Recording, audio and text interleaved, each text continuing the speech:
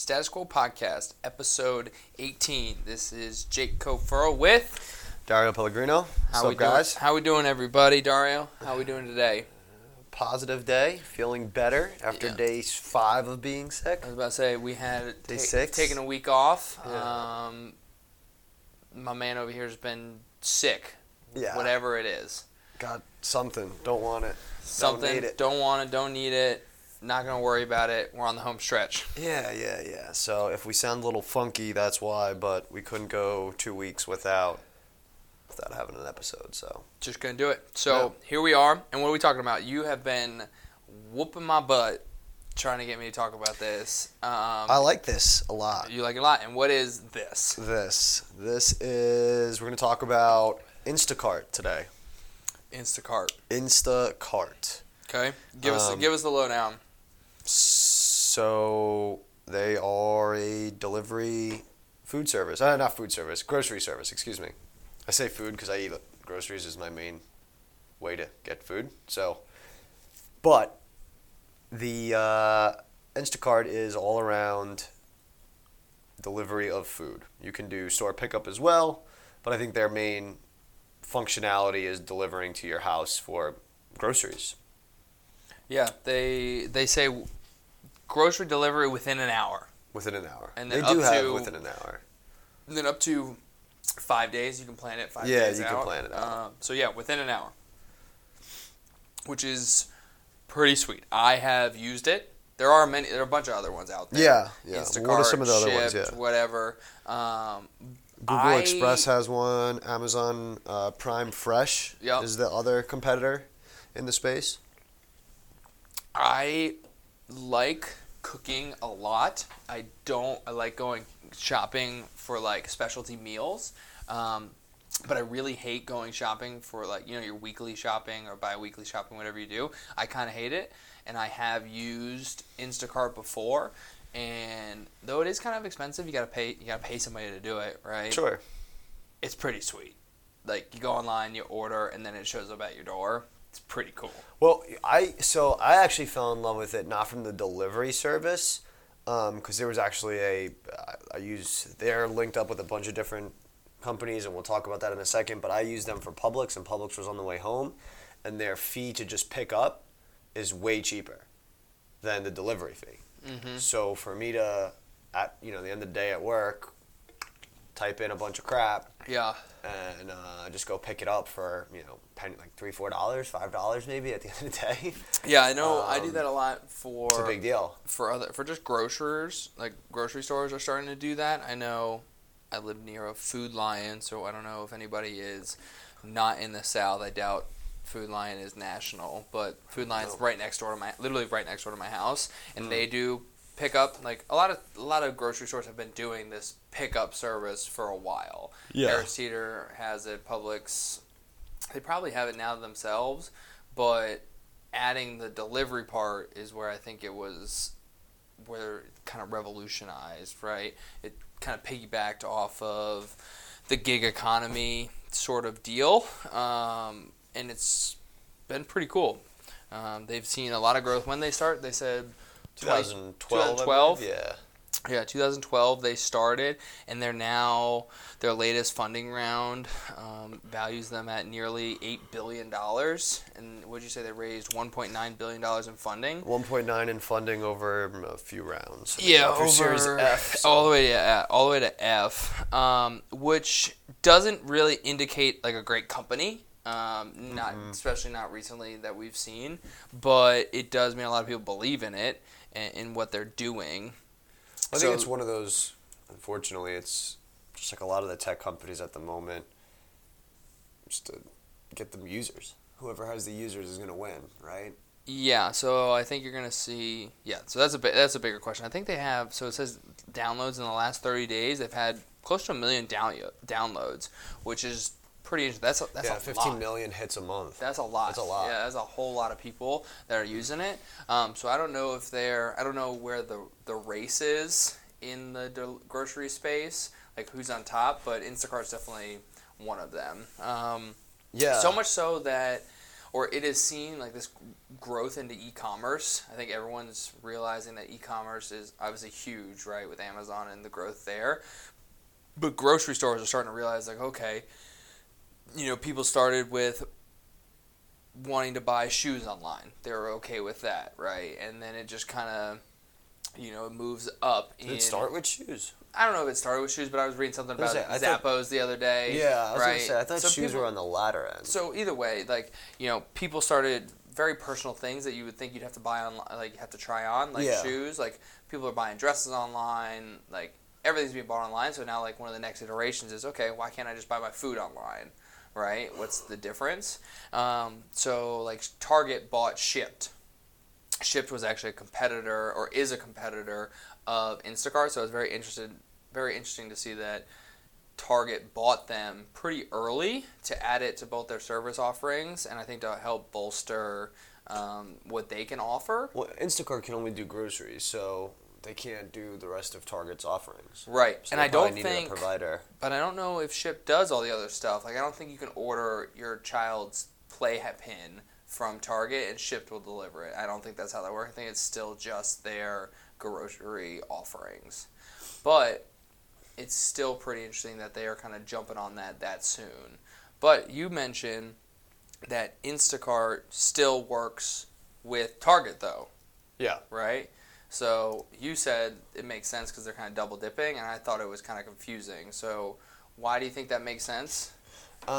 Because they're just a delivery service, so it doesn't really matter. They don't care who's bringing them traffic and who's bringing them clients as long as they're getting clients. Unless Target bought Shipt to be a financial gain to them, and they want to compete. Mm-hmm. But it doesn't really seem like that's the case. It seems like they just have them. I'm not even sure really what Shipt is. Same idea. Same thing? Yeah, same idea. Now, one thing that's pretty... It's funny, Shipt works with a lot of the same companies. Yeah, they're all competing for the same people, So I'm sure they just don't care. I think they just want people going to... Like, Target just wants people going to Target. As many people as possible, yeah. Target... Because Target's just got to beat... While you're talking about it, Target just got to beat Amazon. Everybody's got to beat Walmart, Amazon. Yeah. But Target is killing it right now. Target is killing it. And I think both of our girlfriends can attest to that. Attest, they are the reasons why. Yeah, so and double dipping in that way. You guys want some insider trading info? When Carly and Emily go to Target, the stock price is going up the next day. Up. And my fucking bank account's going down. My girlfriend Carly, she even used to work there, and she still goes. That's a good sign. She still goes there. I mean, I can't lie. Target is just a good place to shop. Have you ever been to Walmart? Yes. So, that's why I think it's interesting. If we're going to go down this road, I'll go for 1 minute. I think Target has cut out a little niche for themselves because they're not e-commerce, right? So they have brick and mortar, unlike Amazon. But then they're also competing with Walmart, right? But Walmart has really that lower price point. Like, that's what they're known for, is like cheap prices. Yeah, Walmart's right? hard to go into sometimes. Sometimes, yeah, it's very hard. It's very hard to go into. And Target has kind of stepped out ahead as like, yes, it is a little more expensive, but the user experience is way better, right? Oh, way better. Way better. But it and also... they got Starbucks. Yeah, they got Starbucks. So it's also, you got to think it's probably, they're also going after different demographics, really, at the end of the day. Sure. So they can charge better prices, right? Because they're catering to a more affluent body of people, right? And you can even see that in like the locations that they pick of Walmart and Target if you were to compare the two. But they've really cut out their niche of being like that go-to, like almost a go-to like on your way home, where they're like where the Housewives of America store. Stay at home, whatever, is stopping there on their way home. Yeah, like, for sure. Versus going to Walmart, not happening.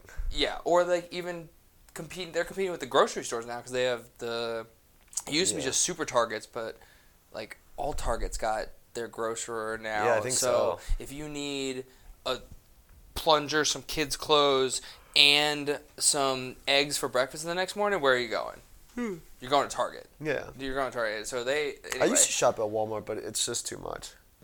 It's too much. It's not money-wise. It's just too much in general to be there and go. And plus, there's not one close to us, so it's a little it can be a lot sometimes. Yeah, it could be a lot. So, anyway, thought that was interesting. Yeah, so one of the other back. pieces, going back to Instacart, one thing that I noted that was interesting, talking about this whole race in the space, was they were working with Whole Foods. Amazon bought and now owns Whole Foods. And now, as of May of 19, Whole Foods does not work with Instacart. Obviously, like you mentioned before, to fulfill their, what'd you call it, Amazon Prime Fresh. Fresh, right? So I think that's kind of interesting. All of Whole Foods is now just on there. So I wonder if that, an interesting question I'll pose to you. Do you think that hurts? What is worse? Does it hurt Whole Foods because it's missing out on business by not being on these other platforms, or does that outweigh the help that it adds to Amazon in that respect? So that's where I think it gets a little more tricky. Like, Amazon Prime Fresh is not picking up from Target. Yes. Amazon correct. Prime Fresh is probably not picking up from Publix. Right. I think it's just Whole Foods. Just Whole Foods. Yeah. And I think in that relationship, also, if you look at the parent company and what they are, Amazon is a delivery service, right? Like, well, and a distributor. I mean, they don't own any of the products. They don't have a storefront, like you said. Yeah. When you think about Target buying Shipt, if that's what you're comparing it to, Target's main product is, products. Right. Like selling products, so in a brick and mortar. So, I think it comes down to those two. I think for Amazon to be a true delivery service, they kind of need to have just their set, right? But is Amazon's not really a delivery company, though? Not anymore. I think the latter. I think they were just an e-commerce company, and now they're having to become a logistics company from what they've built out. I think they've always been a logistics company. I would argue no, because they worked with FedEx and UPS and all those before when they were just shipping this stuff. Now they got their own. They got Amazon Logistics. They're building out those final mile products that you love. Going into that exactly, I was going to say, for example, they were like a lot of companies' main client, like number one only client. Yeah. There was a few LTL companies that they were just the only customer for. Yeah, and like I think of the business. FedEx said that they won't work with. Was it FedEx? I think it was FedEx or UPS.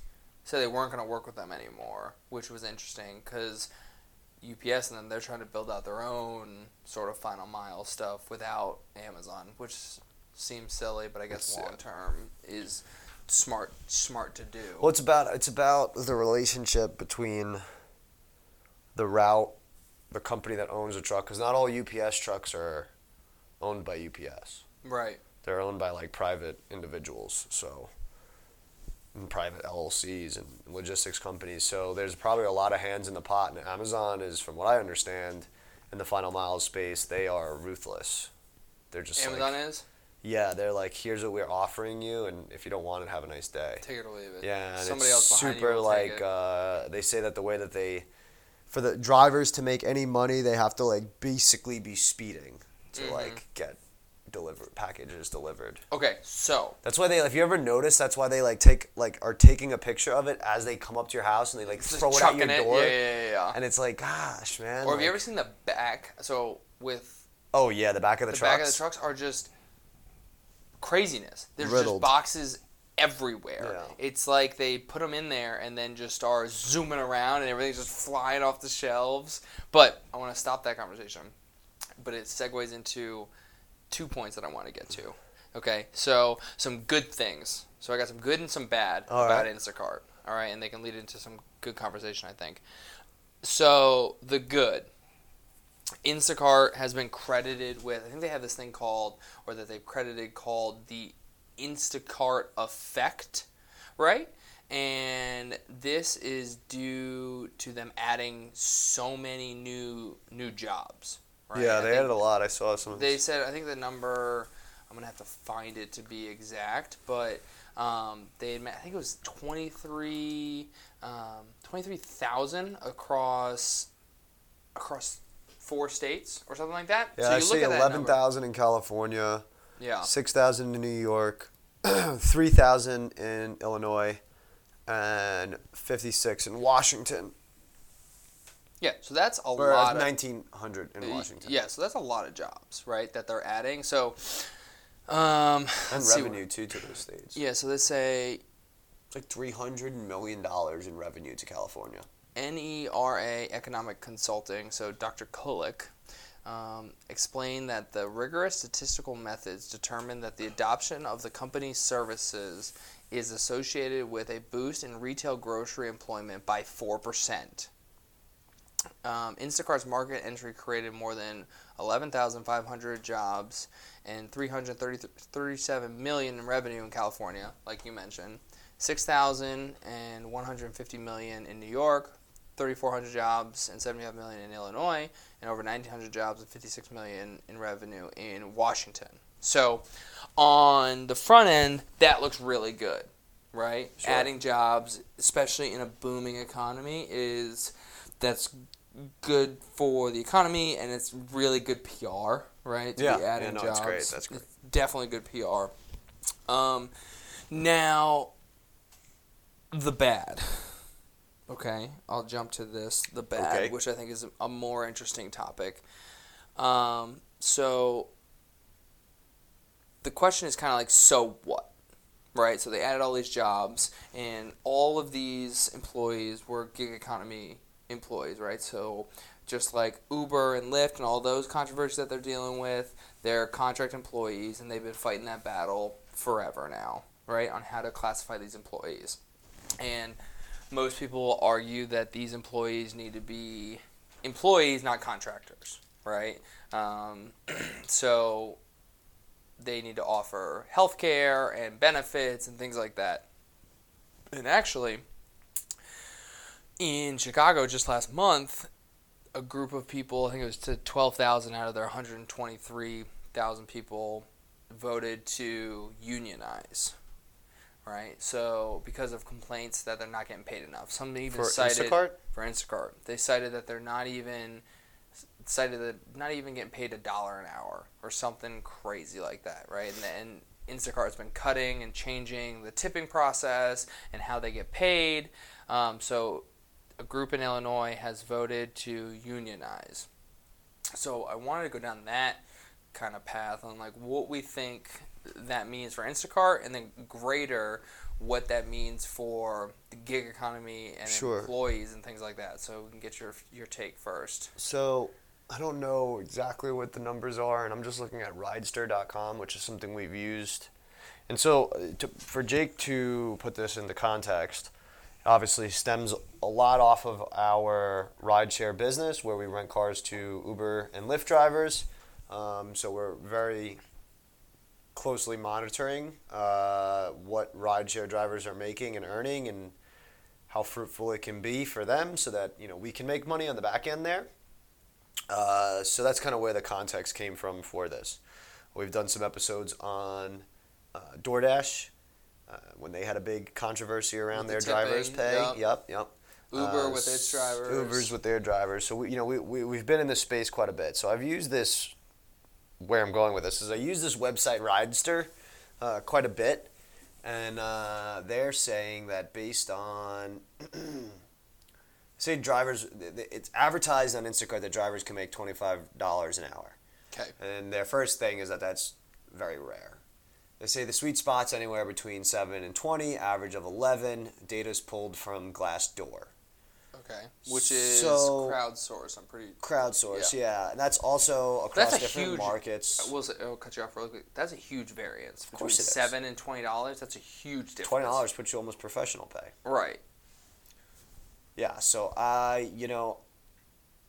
there's not a lot of really concrete information on it. I know that it's not enough money for a lot of our drivers to do it. Most of the people that we see renting our cars do something else. I do also know that it's not as advertised. Like I don't even know. I'm on Instacart's like my website as if I was going to shop, and I can't really find how to be a driver. Although maybe it's a different portal. Probably the app, most likely. Probably an app. Yeah. But I don't even know how many people know that you can do delivery services for this. Mm-hmm. Like turn it on and go. So going back to your question, I just wanted to kind of put that out there. I'm not 100% sure on the pay.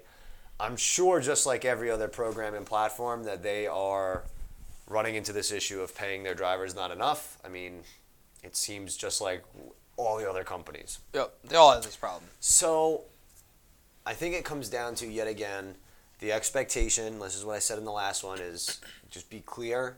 I don't think that they should take tips like we talked about in the DoorDash. If I decide to tip this guy an extra $3 via the platform, that $3 should go straight to the driver. You're tipping the person and the experience, not Instacart. Yeah, it's kind of like when you find out that you tip like a bartender and then they have to pay out they pool everybody in the well, the pooling thing is something separate, but I'm talking about just pay the establishment. Sometimes bartenders, when they're making $1,500 a night in a big end bar, they have to pay out $500 to the bar, or $300 to the bar just to. Yeah, I've seen because, a good one. I've seen you wouldn't be able to make that money if you weren't there. Yeah, and I've seen you got to tip the back staff, like the kitchen staff and stuff like that, which I get, but that also is like still. So okay, so I don't know. I think as long as they're clear on expectations, that's fine. I do think that at the end of the day, the labor is what drives all these websites. So you can't, all these tech platforms, you can't just beat the crap out of the guys. Yeah, so can't do it. So I'm gonna speak to your expectations piece for a second. And we've all taken marketing classes. We got our businesses, got mine, and you got to sell, right? Sometimes to get drivers, right? We'll call that a supply side piece to this business, or the drivers are really a supply side because you need the drivers to get the food. So I think expectations is hard for Instacart because they're having to add drivers to keep up with the demand, right? So if they're adding demand at a crazy clip but they can't service it, then you lose clients, right? Which is even worse. I think losing the demand side is even worse than the supply side because you mess up an order one time or the first order or something like that, then you probably lose that client for life, relatively, right? So I think it's hard. Instacart is fighting expectations because they have the expectations that they want to give. Like, hey, yeah, you can hustle. Like we had that driver, Ryan, who he worked his butt off and he made $1,000 a week on Uber and Lyft, right? And then we have other ones that we know are not making that much, right? So I think they have two conflicting issues where they want to sell the dream and also they want to be realistic, but we know when expectations miss each other, that's when there's problems, right? I'm talking more about the expectations of, hey, we're taking 30% of your tips. Got it. Yeah, Or, okay, hey, I understand that. Not expectation of what you can make, more just expectation of what the rules are. Yeah, or, well, not like what you can, okay, so it's funny, like, when you go to job interviews, especially in the sales world, they're like, oh, well, it's possible for you to make $1 million. It's uncapped commission. And it's like, all right, dude, well, get out of here with that nonsense. I want to know the realistic numbers. What are the averages? What is this person making? And so, for 7 to 20, dude, could be very fair. I mean, you could be in a higher market, like let's say you're in New York and you're busting your balls. You may be making $20 an hour, but it's all relative, right? Part of what I want to talk about and where I'm kind of confused on is, the fee that you pay doesn't even equate to paying the driver. So if you're paying $7.99 to get hour delivery, that's in my market here in Charlotte, North Carolina. If I'm paying $7.99 to get an hour delivery, that's not covering. Well, then what do they charge? Do they charge like a 5% service fee or something like that? I don't know. Is what they do? It doesn't. Either way, it's slim. Like it feels slim because there's only. It does. Because there's only I get it because as a company, there's only much that they can charge. Because there is a point, I believe, there's a point in which it doesn't make sense for that person to use the service, right? If you came to me and you said, Jake, you can do this service and it's going to cost $20, right, to get your groceries, which probably, like, I wouldn't go pick up your groceries for $20. You know what I mean? Yeah. Like, I wouldn't do that for $20, but that's probably a reasonable amount. I wouldn't pay that. You know what I mean? Like if I saw an $8.99 fee or $7.99 fee or something like that, then I might do it. So I know that they're competing. They have a ceiling on how much they can charge per customer per trip, right? So anyway, I think there gets to a broader point here with gig economy workers, okay? And this is where I want to get on a soapbox for a second. I think that we are trying to take a square peg and put it in a round hole with all these new businesses, right? And what I mean by that is we're trying to take the typical constructs of contractor and employee and then apply it to these gig economy workers. And I don't think that works because the gig economy workers like it. Anyone who's worked in this space enjoys the flexibility of being able to turn it on and off. Yeah, I totally agree. And they like that they don't really have a boss. They know what they need to do. They can make this amount of money if they work this many hours, right? People like that. They love it. People like that a lot. And that's what we hear from all of our drivers. Like, why do they do this? Because maybe they have another job and they get to add it. Or they do it full time, but they can work when they want. Like, work when they want, yeah. Work whenever they want. Like, they can work 100 hours a week, but maybe they're working from midnight to 6 and then they sleep all day because they want to. You know what I mean? So they're able to pick their schedule and they have a lot more flexibility. And I think as we have noticed, the world is moving towards flexibility. We have all these co-working companies. Now, I don't think that's an indicator of a change in work, but working from home, I just heard today 43% of the workforce now works from home in some capacity or not inside the office. i.e. both of us. I.e. both of us, right? Exactly. I see companies are, established companies like Wells Fargo has the new tower coming in here in Charlotte, and they have no assigned desks, so they're adding like a co-working. I don't like that though. So, well, just let me finish. Sure. I understand where you're going. I understand. Yes. All this is to say that work is changing, right? And I think we have now these red flags are going off. Like, okay, our workers aren't getting paid enough, and I agree. Like, to do this job for $7 an hour, like, we're talking about the difference, that's $7 to $20 an hour. We're essentially talking about making $15,000 a year to $40,000 a year, rounding up on a 40-hour basis, right? That's a big difference. That's really between, like, underemployed, I think is the correct term, underemployed, and, like, being able to kind of make it. Right, like in Charlotte, you can make it off $40,000 a year. New York, no, you're poor, right? You can't make it. Sure. But I do think that there's a couple. Well, we don't want to go down the whole minimum wage thing. I don't want to go that conversation. So, but I do think you just need to be clear on the 7 to 20 is not a direct representation of a full-time hustler. This could be somebody saying, "I just picked it up and did it 3 hours this week and made $7 because I didn't optimize." Just going off the numbers of the game. No, I know. But I just want to be people listening. I just want to make sure that we're clear that it's not, because the way you're making it sound is it's full-time, right? It's full-time if you want it to make it full-time. So I'll finish really quickly. So what I think the problem is... Actually, no, you're right. This says full-service shoppers on Instacart are making between $7 and $20 an hour. Well, either way. Even that, man, but that's harsher. Yeah, that means you worked full-time and made $7 an hour. That's worse. That's more to your point. Yeah. So what I'm saying is I think thinking about how to fix these problems with past solutions is the wrong way to look at it, right? You can't take a legislator who's been in the office forever, and maybe there's an employment, like a labor economics, who's like, all right, this person they are an employee, this one's a contractor, this is how we do it, it's black and white.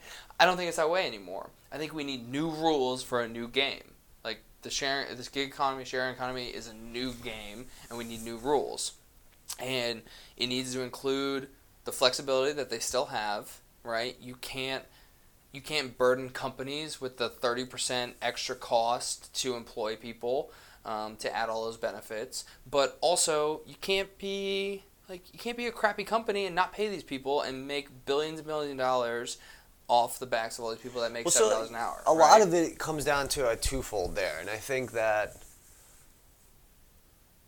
if Instacart's screwing people over and they all drove for Amazon Fresh, then you wouldn't have this problem, right? And so like that, yet again, we go down this conversation of like, when does it become a free market, a capital, you know? I was gonna say, that's a very free market argument, right? Okay. And so, because you're starting to go down that conversation of, well, I work for Instacart, I need a minimum just to drive for you one time. Mm-hmm.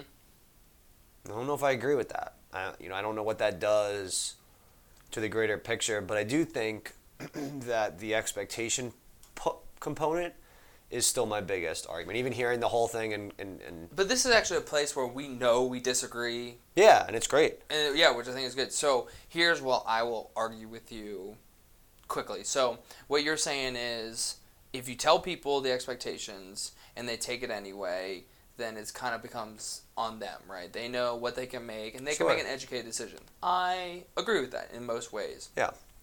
But what I don't agree with is the fact that you can tell people this, and then on the backside, you're making crazy money at the detriment of somebody else. Like, the point of building, like, most of the time when you're building a business as an owner, you hire somebody because you can pay somebody else to do it for cheaper than what you cost to do it, or what it costs to make it, right? Mm-hmm. So that's like the basis of hiring somebody, but I still think you need to add some sort of, you can call it a social program or whatever, to where you're taking care of your people. That's where I just think it's differing, and that's going to change, I think, with this gig economy. So I think the key word right there is taking care of who? Your people. But are they your people? If I drive for Uber, how do they differentiate who's your people versus who's just a guy doing this here and there? Did the company make money off of your actions? Those are your people. Sure, but do you think that if I drove for Uber one time that Uber was making money off of me? Yes. You believe that? Technically, no, but also no on a unit economic sense. Okay. But yes on, they just IPO'd and made however much money. Sure, but that's not, but yet again, does that mean that they should just give out money to a driver?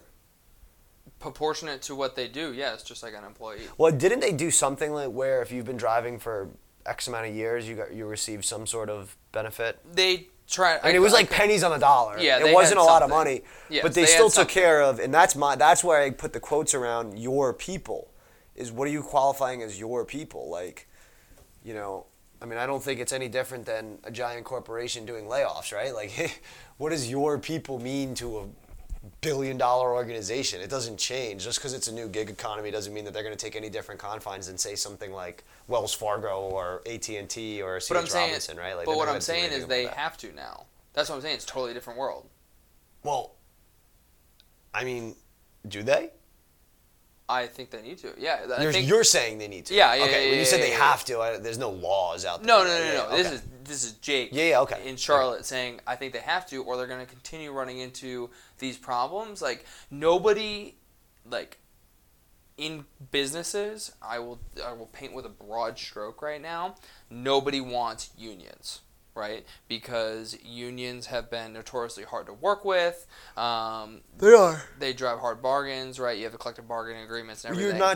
Unfortunately, you're not just dealing with a one-off employee. No, you have a whole third party that you have that's typically backed by lawyers and knowledgeable people. And right. So fortunately, you're giving power, fortunately, not unfortunately, fortunately, you're giving power to the little guy. Right. And which... You want to know what's, in Jake's opinion, the best way to keep a company from unionizing? Just take care of your people, right? Just have fair incentive structures, take care of them. But then your argument is like, who are your people? And my argument is in the gig economy. In this gig economy. In the gig economy. Well, I think you can paint it across anywhere. I think when you answered the unit economics question about me driving one time for Uber is not going to make them money, they probably lose money on that deal. But they lose money on like. Uber's honestly a bad example because they lose money on like all their rides and they're just losing like a crazy amount of money. So all right, but even Instacart, for example. Okay, yeah, Instacart. Right, I don't know if you doing one delivery either. Yeah, I don't know either. But if you're doing they're private, so you can't really. It's hard to tell at the moment. But if you deliver for them one time, I still don't know if they're making money. I think there's some draws between. So I was going to ask this earlier. I think there's some draws between Instacart and the grocery store. So, for example, if Instacart produces $115 worth of groceries for Publix, I'm sure they're getting like $5-6 off of that. 110%. Yeah, Publix is definitely paying. For sure. Yeah. So I think there's some incentive there. So I do think that there's some room for Instacart to be able to help the driver out because they're probably also funneling most of the money from the user account. And so while we were just talking, guys, I put 5 groceries in my cart because I have an account with Instacart, so it was very easy for us to do. This is in Charlotte, picking up at a Publix, delivering to my house. The fee for a 2-hour delivery is actually went up. It's $7.99. There's no service fee. They took that off, and they put driver tip included as a minimum of $2, and then in brackets it says 100% of the tip goes to the driver. Now, can you get rid of that tip? Put 0? Yeah. Yeah. You can. You can. Okay. So you don't have to tip them. It shows presets $1, $2, $4, and $6. See, but the interesting thing is, though, unfortunately, like what I think is bad user experience is you're tipping for future service. Imagine going to a restaurant and saying, "Here's your $20." Like, I hope. Well, no, it would be. No, because you can change it. I don't agree with that. But you can't. You can change it right now. But you don't then know if that driver but gets then you there have to hit submit. Jacks things up. Yeah. Yeah, Right, you have to hit submit, and then your user experience really starts. You know what I mean? Like. No, that's correct. So that's where I think it's kind of interesting. I will be honest. When I used Instacart, the people were pretty decent. I would tip them. Yeah, they weren't the most knowledgeable, but they definitely carried my stuff. They wouldn't I had 6 bags, and so I could carry 3 basically at once, and they just helped me. Yeah, so I think it's kind of like your pizza delivery guy. Like you're I do agree that I don't want to tip until I see the service because what if he drops my groceries down the driveway? Yeah. Bro, you don't deserve a tip. That's what I'm saying. So, but you're having to front end it because Instacart's you're right. definitely taking some of that. So I think that's weird, and especially to then tell somebody then it de-incentivizes the driver because they have no incentive to be a better person or better employee because you had to front end your tip. Right, so that means you're gonna. Yeah, so they know they're making that anyway. Yeah, you're gonna undersell that. I'm sure there's ratings at the end. I can look at my previous purchases. It asked me to rate the people. Yeah. So I'm sure they have some. I hear you. Yeah, what I'm saying is you can be a stud in a restaurant. You can be a stud waiter or waitress and make more money than somebody else. The person next to you. But that's not the case if everyone paid up front. No, that would be terrible. That would be terrible, right? When they do, well, it depends because have you ever seen those restaurants, the higher end ones that are minimum 20% no matter what? Well, I think that's... gratuities included? Yeah. I think that's a little different in that you're going to get... You're at a nice restaurant, you're going to get... There's a standard of service you're going to get. So, sure. Anyway, long story short... I do agree with you that they should allow you to tip, just like Uber, at the end of the experience. Yeah. And I'm sure they're probably going to fix their technology. I'm sure it's... Yeah. So long story short, I think that new problems require new solutions. Gig economy is a new problem. We need new solutions. It's not an anomaly that all of these companies are dealing with the same thing.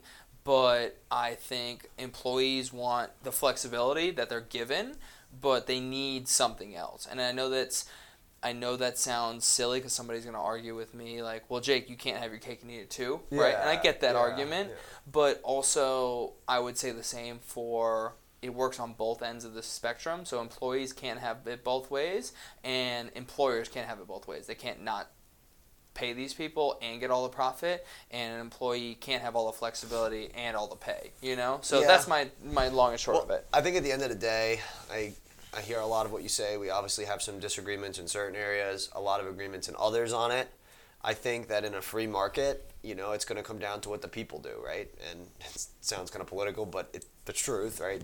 The people control most of the power there, and if these companies are really bad and drive towards ones that's the best, and then eventually they will take the take the business away, right? Like if let's just say all the drivers said, screw Instacart, let's go to Amazon Fresh. Amazon Fresh can instantly pay their drivers more and put them out of business. And so Amazon Fresh would be very gung-ho about that, the driver, right? So I think that there's a lot of power in these drivers. I don't think we want to see unions. I kind of equate this back to like the truck drivers back in the day when it became a free market, decentralized, and there was mayhem. Like drivers were able to take shipments from anybody and anything. Deregulation, not decentralized. And then you had a lot of the labor unions organizing the drivers to say, okay, well, that's because drivers were probably taking like crappy loads for $0 because they wanted anything that they could get. They just didn't know. Yeah, they just didn't know how to organize and say, okay, there's 50,000 loads in this one city. How do I optimize the best? But then you get the situations where they're going to push labor towards one client based on a prerogative. So if you own the labor union, you take that group of drivers that was now at Instacart and you push them over to whatever. So PR, you control the labor, right? And that's what I'm saying is if you control the labor, you control the people, you're going to win this battle. So PR move, and then we can wrap it up. Yeah, because we got to get out of here soon. PR move, Amazon, who loves taking losses, but in incredible fashion, in forward-facing innovation. Huge PR move. Pay the drivers a crazy amount, crazy commission, whatever it is, and take all the drivers. That's what I'm saying. Yeah, that's how you control Amazon's probably the only one could afford it. Yeah, put $1 billion at driver acquisition. Yeah, for sure. And just steal all of these people, and there's to be a mass flood of drivers to Amazon. What do you call it? Amazon Prime Fresh. Prime Fresh, yeah, because they want you. Prime Fresh. Well, if you have Prime you can. Yeah, you add get right on to over it. there. Yeah. So Dario, final thoughts. I think I've said enough of my final thoughts. Yeah, I probably didn't talk as much today because of my cold and my sinus infection. But final thoughts, service is a huge asset to me. I'm actually looking at doing some shopping while we've been doing this episode because I need about to place your Instacart order really quickly. But I think it's a very big need. Something like Amazon Prime Fresh is great. Whole Foods is just a little too pricey. There's not enough subscribers on this YouTube channel, on this podcast yet. So if you guys boost it up, maybe I'll go shop at Whole Foods. Shout out Luke. Venmo me $5 for the, what's it called? The Cash App. He did or didn't? He did. Nice. The only one. So sorry, we're not going to be doing that. Luke, I'll send your money back. But seriously, I like it because there's a bunch of different companies to go to. Publix is one I use anyway. Yep. So it helps kind of me out regardless. And I do the pickup, so it's pretty cheap. You don't have to pay one of the drivers. Yeah, from a consumer, it works great. I do think that if we can advertise it to our drivers and give them another option, I think that would be an awesome benefit. So I do like it.